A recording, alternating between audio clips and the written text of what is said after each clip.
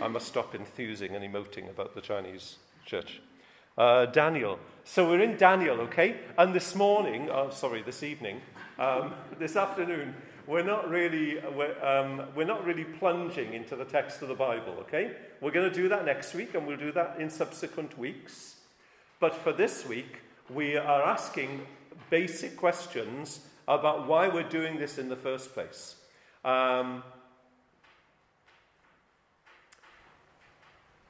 It's quite common over the past 13 years of the time I've been in Christian ministry. I've been in Christian ministry for a long time now, nearly 30 years. But over the past 13 years, often people have said to me, why don't people preach more from the Old Testament? Yeah? Why don't people preach more from the Old Testament? And I think it's a very, very good question. I think one of the reasons is when you have one service a week, one sermon a week, it's very difficult to say, well, all our preaching for the next N months is going to come from the Old Testament. When there are more services and when people are hearing in the morning and the evening, or the morning and the afternoon, or in the morning and the week, or whatever, I think it's easier to preach the Old Testament. But when there's only one sermon a week, I think it's quite difficult to take that from the Old Testament. And I think sometimes as well, we feel as Christians, I don't mean pastors or preachers, I think we feel that the Old Testament is a very big book, and we're not sure how to approach it. Should we preach from history? We take Psalms. It's quite easy to preach from a Psalm. Should we launch into Isaiah? Isaiah is a really big book, 66 chapters of Isaiah. One chapter a week, it would take you over a year. Should we deal with Genesis? I think quite often in Bible studies we do the beginning of Genesis, don't we? We do the life of Abraham, perhaps, life of Joseph. And so it can be quite difficult to know what to do. Well, we were talking about this, and we thought, it would be so good to preach from the Old Testament, and also to show how from the Old Testament we can see the Lord Jesus Christ, because the whole Bible speaks to us of Jesus. So, over the next something like 3 months, we're going to be going through Daniel. We're going to be going through it one chapter a week. And you might ask the question, well, why listen to Daniel? Why listen to what Daniel has to say to us? After all, Daniel was composed. He lived in exile. His ministry was from about 605 BC to 536 BC. Now, I worked out earlier how long that was that he was in exile as in ministry. And it comes to about 71 years, I think, or 69 years. Around 70 years. Something like that. That's a long ministry, isn't it? That's a long service. He grew to be an old man while he was serving God. And he served God in Israel. In exile. And there he is then, almost 70 years of exile. He served under 4 different kings or emperors. We have Nebuchadnezzar, unhelpfully spelt in different ways in different translations. Some of them put it like that, some of them put it another way. If you have an English translation, it's Nebuchadnezzar. He served under Belshazzar, who is Beltazar in the Bible I looked at. He served under Cyrus, and he served under Darius the Mede. Darius the Mede. No one knows who Darius the Mede was, because the only record of Darius the Mede is found in the book of Daniel. So we're not sure yet who he was. Doubtless one day we'll find out. So he served under 4 kings. That's going to be relevant to something I say later on, okay? He served under 4 kings. But what relevance has he got for us? Why look at Daniel? What can Daniel teach us? Well, okay. The first thing that Daniel teaches us is this. People follow patterns. People follow patterns. Somebody said, what we learn from history is that in the end we learn nothing from history. Yeah? History teaches us that history teaches us nothing. And we can see that in the days that we live in today. We are repeating the same kind of errors and the same kind of problems that we've done in the past. And it seems that that is just the way it is. In Daniel, we can see cycles set up. If you look on the back of your leaflet, it's not wonderfully printed, okay? It's because it's an inkjet printer and it's printing on cheap paper. But I'll put this picture on the Bordeaux Church, either the group or the page, probably the group for this. And you can find it quite easily anyway. And you will see that Daniel talks about, in different ways, cycles. If you look, you've got, each box represents a chapter. You've got chapter 1 on the left-hand side. It's kind of an introductory thing. And then chapter 2 starts at the top, 2, 3, 4, and then from the bottom, 5, 6, 7. Yeah? So you go down and then back up, and then you curve downwards for 8 to the end. And what the people who've drawn this table for us are trying to show us is that Daniel is showing us how history repeats itself. It repeated itself in his life, and it repeats itself in the history of the world. Now, please don't misunderstand me. I'm not saying that history is one big cycle. No. The world has a beginning. The world has a story that unfolds, and the world will have an end. God began this world, and God will come and put an end to this world and bring in his glorious, renewed, everlasting creation.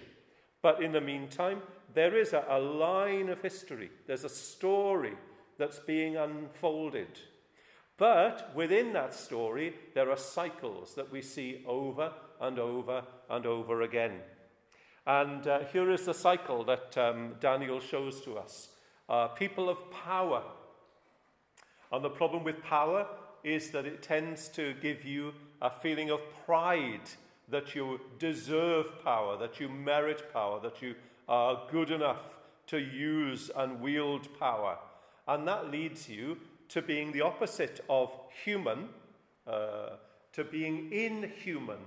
And we'll see that really graphically in one story in Daniel, where literally a king begins to behave not just in a bestial way, but he behaves like an animal. He becomes like an animal. He lives like an animal.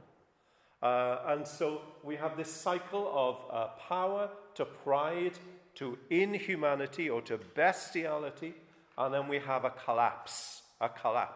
The king is removed, and another king or empire comes in its place. These cycles in history occur, and we see them in the book of Daniel. For Daniel, he is a man then who is caught up in that, just like we are caught up in the history of our countries. Yeah, we live our little quiet lives, but in the meantime, we're involved in the things that happen in France. We're involved in the things that happen in our home countries, and as the cycles unfold, so we are caught up in that as well. Daniel was taken into exile as a young man. He must have been probably younger than anyone in this room. We're looking at someone in his late teens, probably. And he's carried off far from home, far from his own culture, into a culture that is really, really different. I wonder, a lot of us have kind of done something similar, haven't we? A lot of us have traveled thousands of miles. We've come to live in a city, in a country that is not our own. But when we get here, we walk down Sainte Catherine, and okay, there are shops that we don't recognize. Camailleux. I don't think there's a Camailleux in Britain. There's certainly not a Camailleux in the United States, as far as I know. But there's also H&M. H&M is everywhere, isn't it? We have Carrefour. But there are other shops like Hema and like Starbucks. And, sorry, I shouldn't pronounce it like that, should I? I should find a better way of saying that. McDonald's, that are just, you find them everywhere. The corner of Sainte Catherine now in Victor Hugo is quite funny because we have Kentucky Fried Chicken, we have Burger King, we have Starbucks, and we have Le Café des Arts. Holding out, like Asterix on the corner of Victor Hugo. For us, it's really difficult to enter into what Daniel experienced. Because for us, wherever we go, people dress the same. People live more or less the same.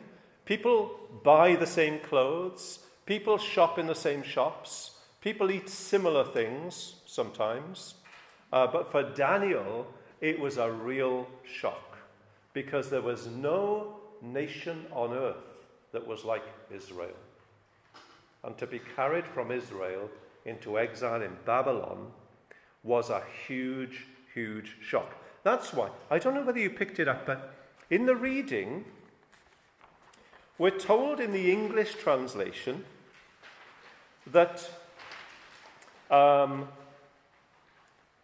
that Daniel was carried off to Babylon. Look at verse 2. The Lord delivered Jehoiakim, king of Judah, into his hand, along with some of the articles from the temple of God. These he carried off to the temple of his God in Babylonia and put in the treasure house of his God. Verse 2 in French is quite different, isn't it?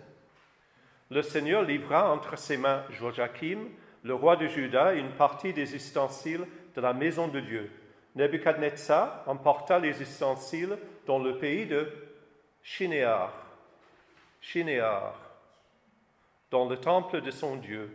Il est mis dans la maison du trésor de son Dieu. Why that difference? I'll tell you why the difference is, and some of you will have figured it out. It's because Babylon is the continuation of Babel. Babel built in the plain of Shinar. Yeah? Babel built in the plain of Shinar.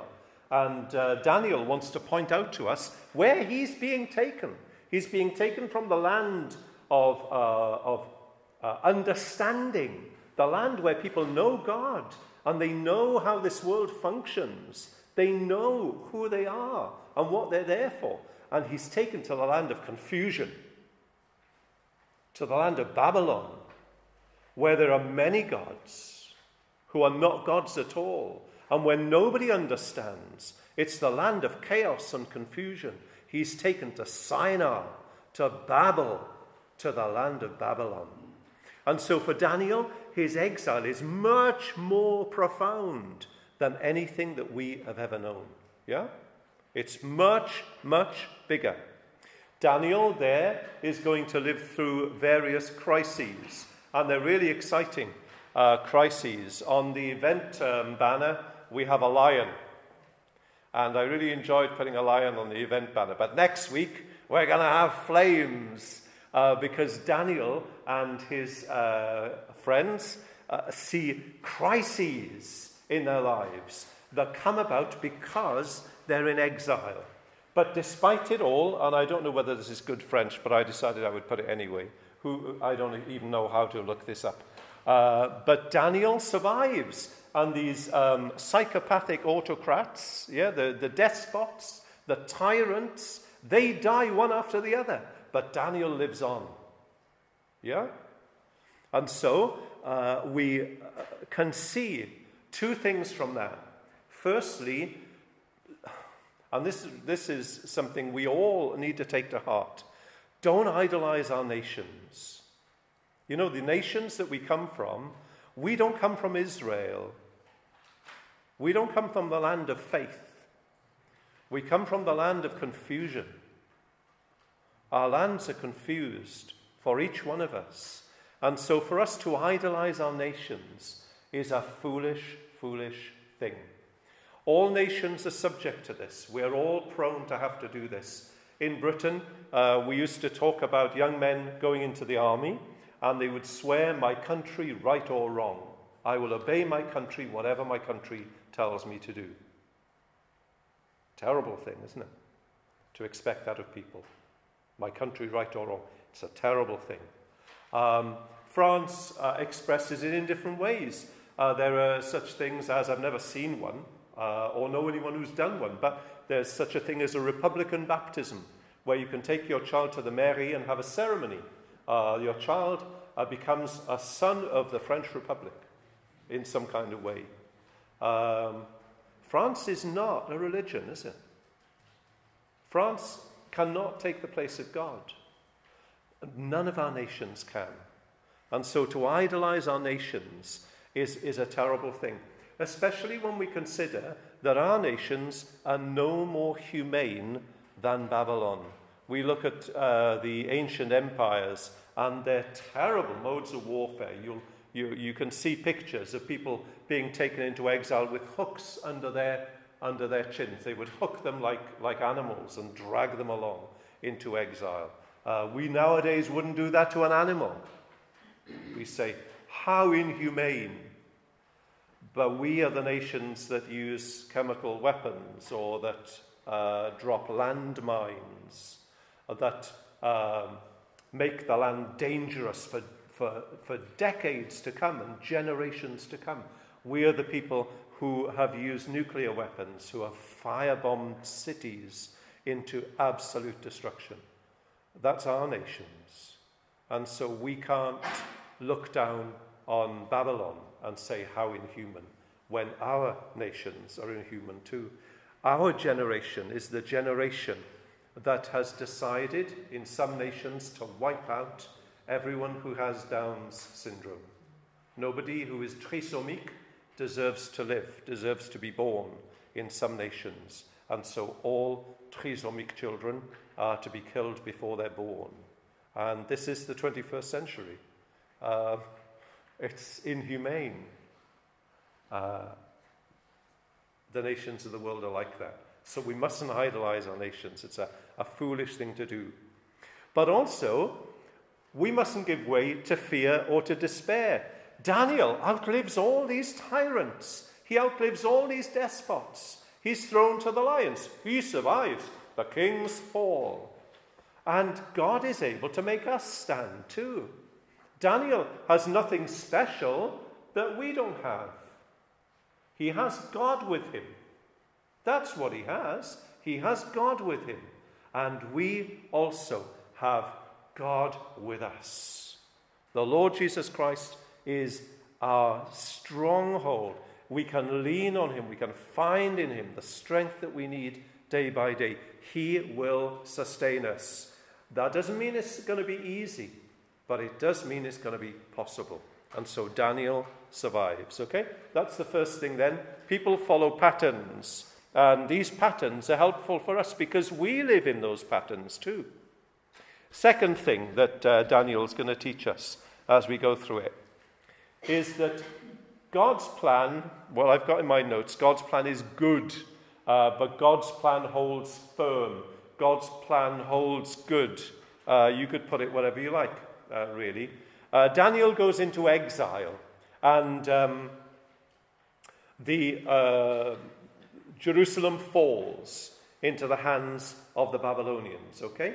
They pillage the temple, and they take the cream of the youth off to serve them. And it looks like the end for the nation. It's not actually the end for the nation. The end for the nation, in terms of exile, will come in a few years' time.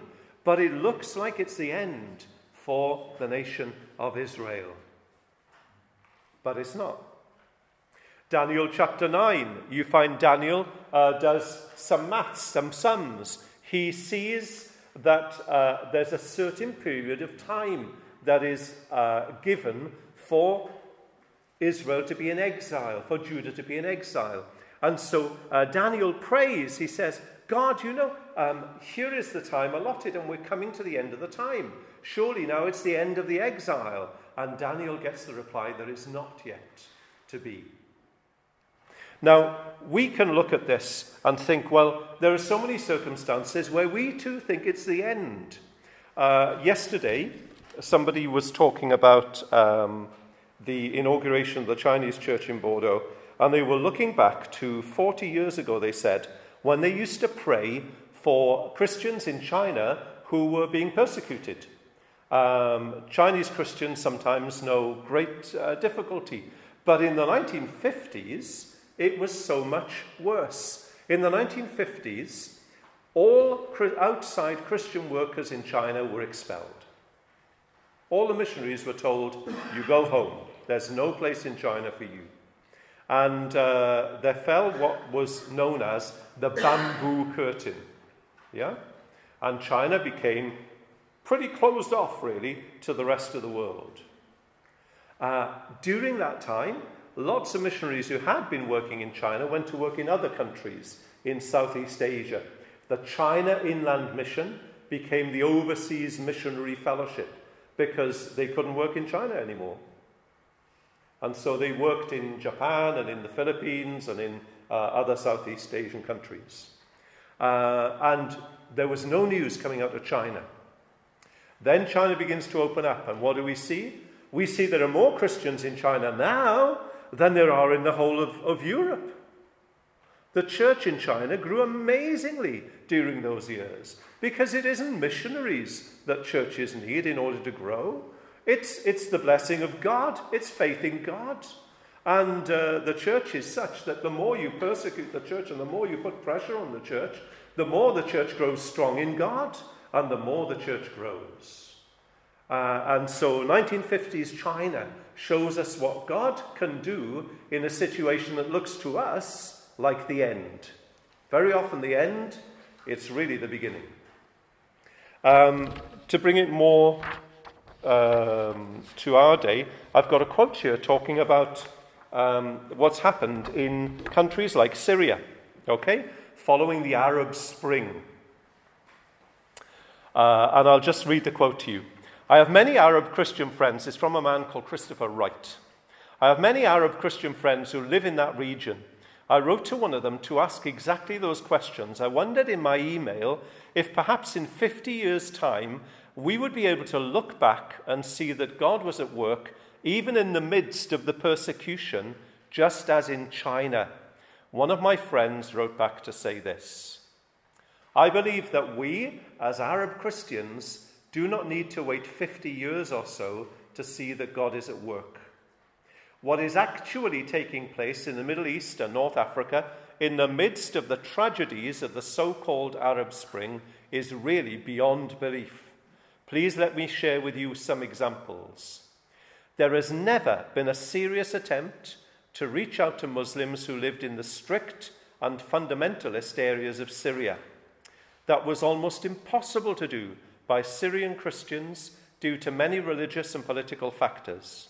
But now, with over 1 million refugees, most of them coming from those areas, the church in Lebanon has been able to reach out to them with the gospel message.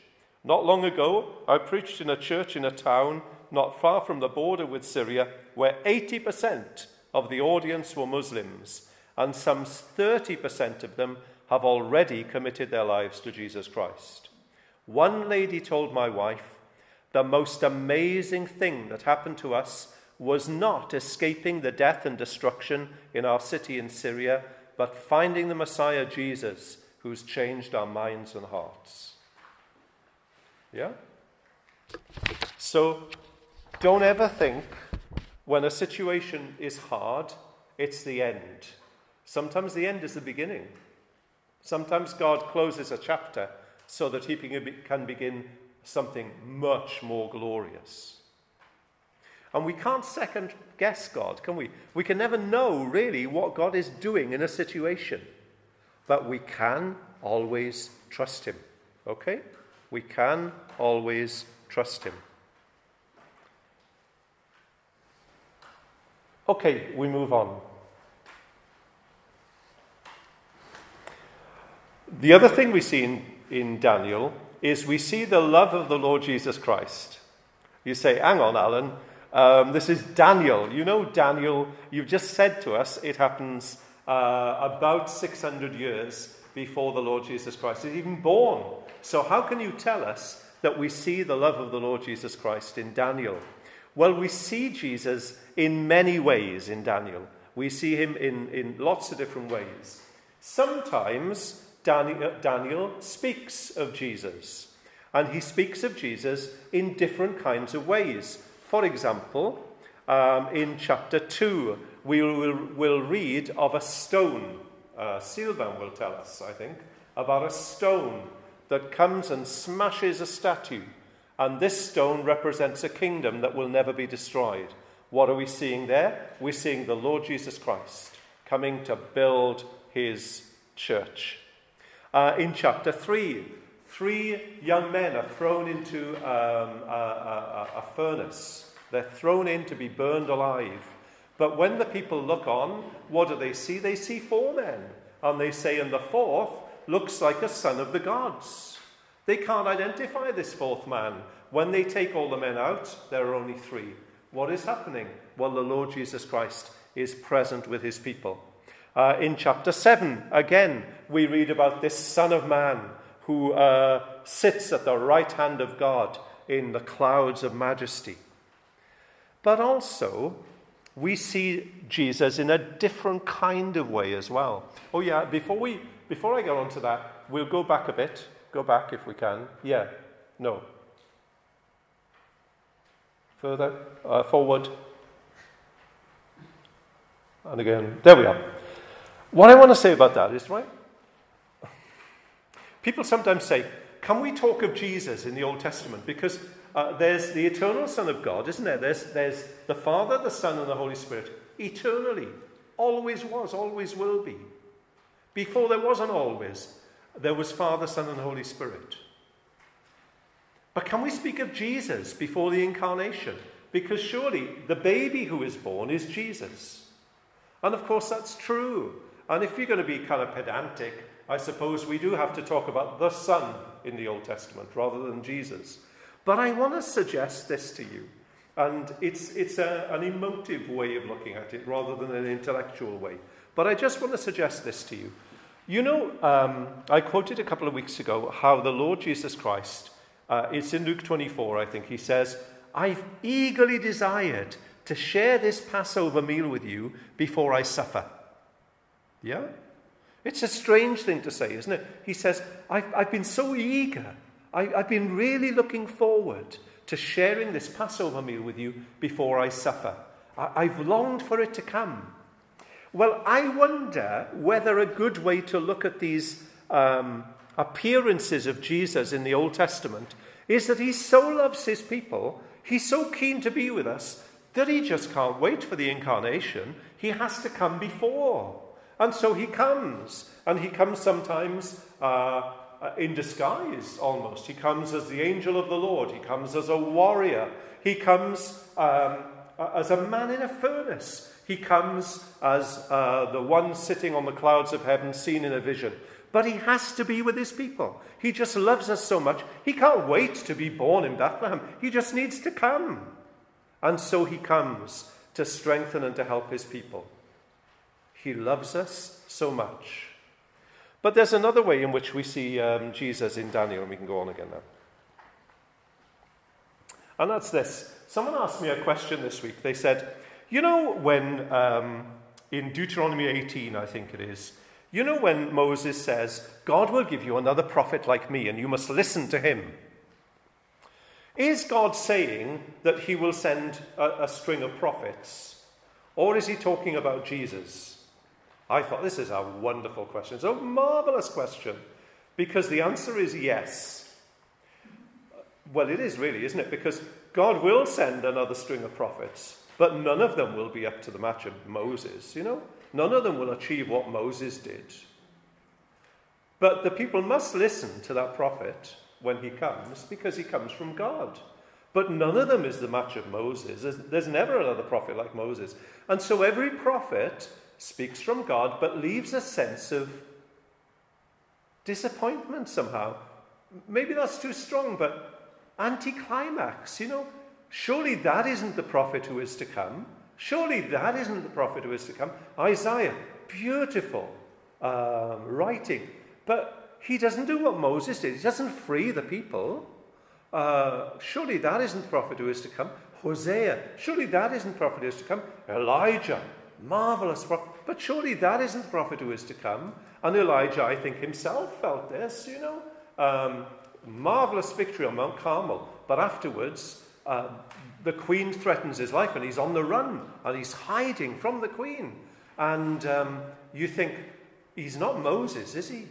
He's not Moses. He's not up to the level of Moses. And he says, take my life, Lord. I'm no better than my father's. And there's a sense of anticlimax in his mind too. And that anticlimax is there to tell us no, because the real prophet has not yet come. Because that real prophet is the Lord Jesus Christ. Every prophet is like an amuse-bouche. Yeah? The amuse-bouche or the apéro, the sheep that we eat before a meal, they're not designed to take the edge off your hunger. They're designed to give your hunger more edge. You eat the amuse-bouche and you think, oh, that tastes so good. I really want my meal now. And the prophet comes and you think, whoa, he really told us some amazing things, but I really want that prophet now. And all the offices in Israel were like that. The kings, there were some terrible kings, weren't there? But there were some wonderful kings too. But none of them was really what they should have been. Why? Because the real king is the Lord Jesus Christ. The real prophet is the Lord Jesus Christ. The real priest who takes away sin is the Lord Jesus Christ. Yeah? And so Daniel, he's a picture to us of the Lord Jesus Christ. When we see Daniel, we see a little reflection of Jesus. Why? Because he is a prophet. He's a faithful man of God. He stands amidst suffering, when there's opposition, when people mock him and try to drag him down. He stands, and he's such a good picture of Jesus. He will walk into the lion's den. He's such a wonderful picture of the Lord Jesus Christ. But he's not perfect. He's not sufficient. He has a vision that he himself doesn't understand. He says, Lord, I don't understand what you're telling me. He's not all-knowing. He's not the prophet, priest, and king. But he points us to him. Yeah? It's like they went to John the Baptist and said, are you the one who is to come, or should we look for another? And he said, behold the Lamb of God. He's a signpost. That's what he is. And the thing about Daniel is, yeah, he's a wonderful signpost that points us to Jesus. And in a way, he helps us to understand that that's our role too. Yeah? You can't be a Messiah for anyone. You can't save anyone. You're not sufficient. You can't save the world. You can't carry the weight of the world. You can't do that. All you can do is point the world the way to the Lord Jesus Christ. Yeah? And that's what Daniel does for us.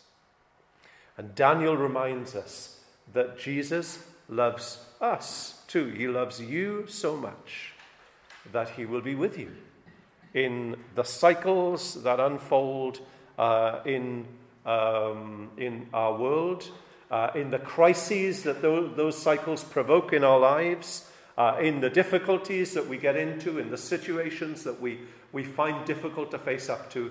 The Lord Jesus Christ will be with us, and he is able to make us stand, so that kings and emperors come and go, but we are able to stand firm. Even young people like us, we can stand firm for decades by the same secret that Daniel had. And it's not either looking to God to miraculously sustain us despite our vegetarian diet, or the secret of adopting a vegetarian diet, because that is what will make us like Daniel. It isn't that at all. It's trusting Daniel's God. Trusting Daniel's God. We have the same God who is able to make us stand too. I was just trying to think, as we close, about how quickly regimes change. Pat and I, we've been in France now for 13 years. When we came, Sarkozy had just become president.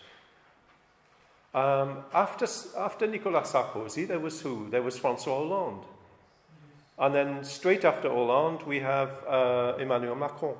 Okay, so we've only had 3, yeah? But 13 years and we've had 3 presidents. You know, I was born in 1959, and I might die before the Queen. I'm starting to think that maybe I won't see a change of regime in Britain. And, you know, some countries are like that. Some countries it changes a lot, and some countries it changes really slowly. But whatever the situation, God is able to make us stand. Yeah? Things rise, things fall. Crises come, crises go. Situations arise, situations are resolved. But God is faithful, and we can always trust him. Let's pray. Heavenly Father, we thank you that in a changing world, which really doesn't change at all, because nations just continue the patterns that nations have always done. We thank you that there is a people that is different because they know you, the living God. And we thank you that you call us to belong to that people through the Lord Jesus Christ, through your Son. Help us then, we pray, to stand firm and to trust you. We hear that word that you spoke through Isaiah. If you will not stand firm by faith, you won't stand firm at all. And so we commit ourselves to trust you and so to stand firm in the ups and downs, in the cycles of this world as things develop and as things collapse. We commit ourselves to you, the God who is always there and always able to make us stand. Help us then, we pray, to understand and to see. Give us insight into these things, we pray, and make us different, because we ask it for Jesus' sake. Amen.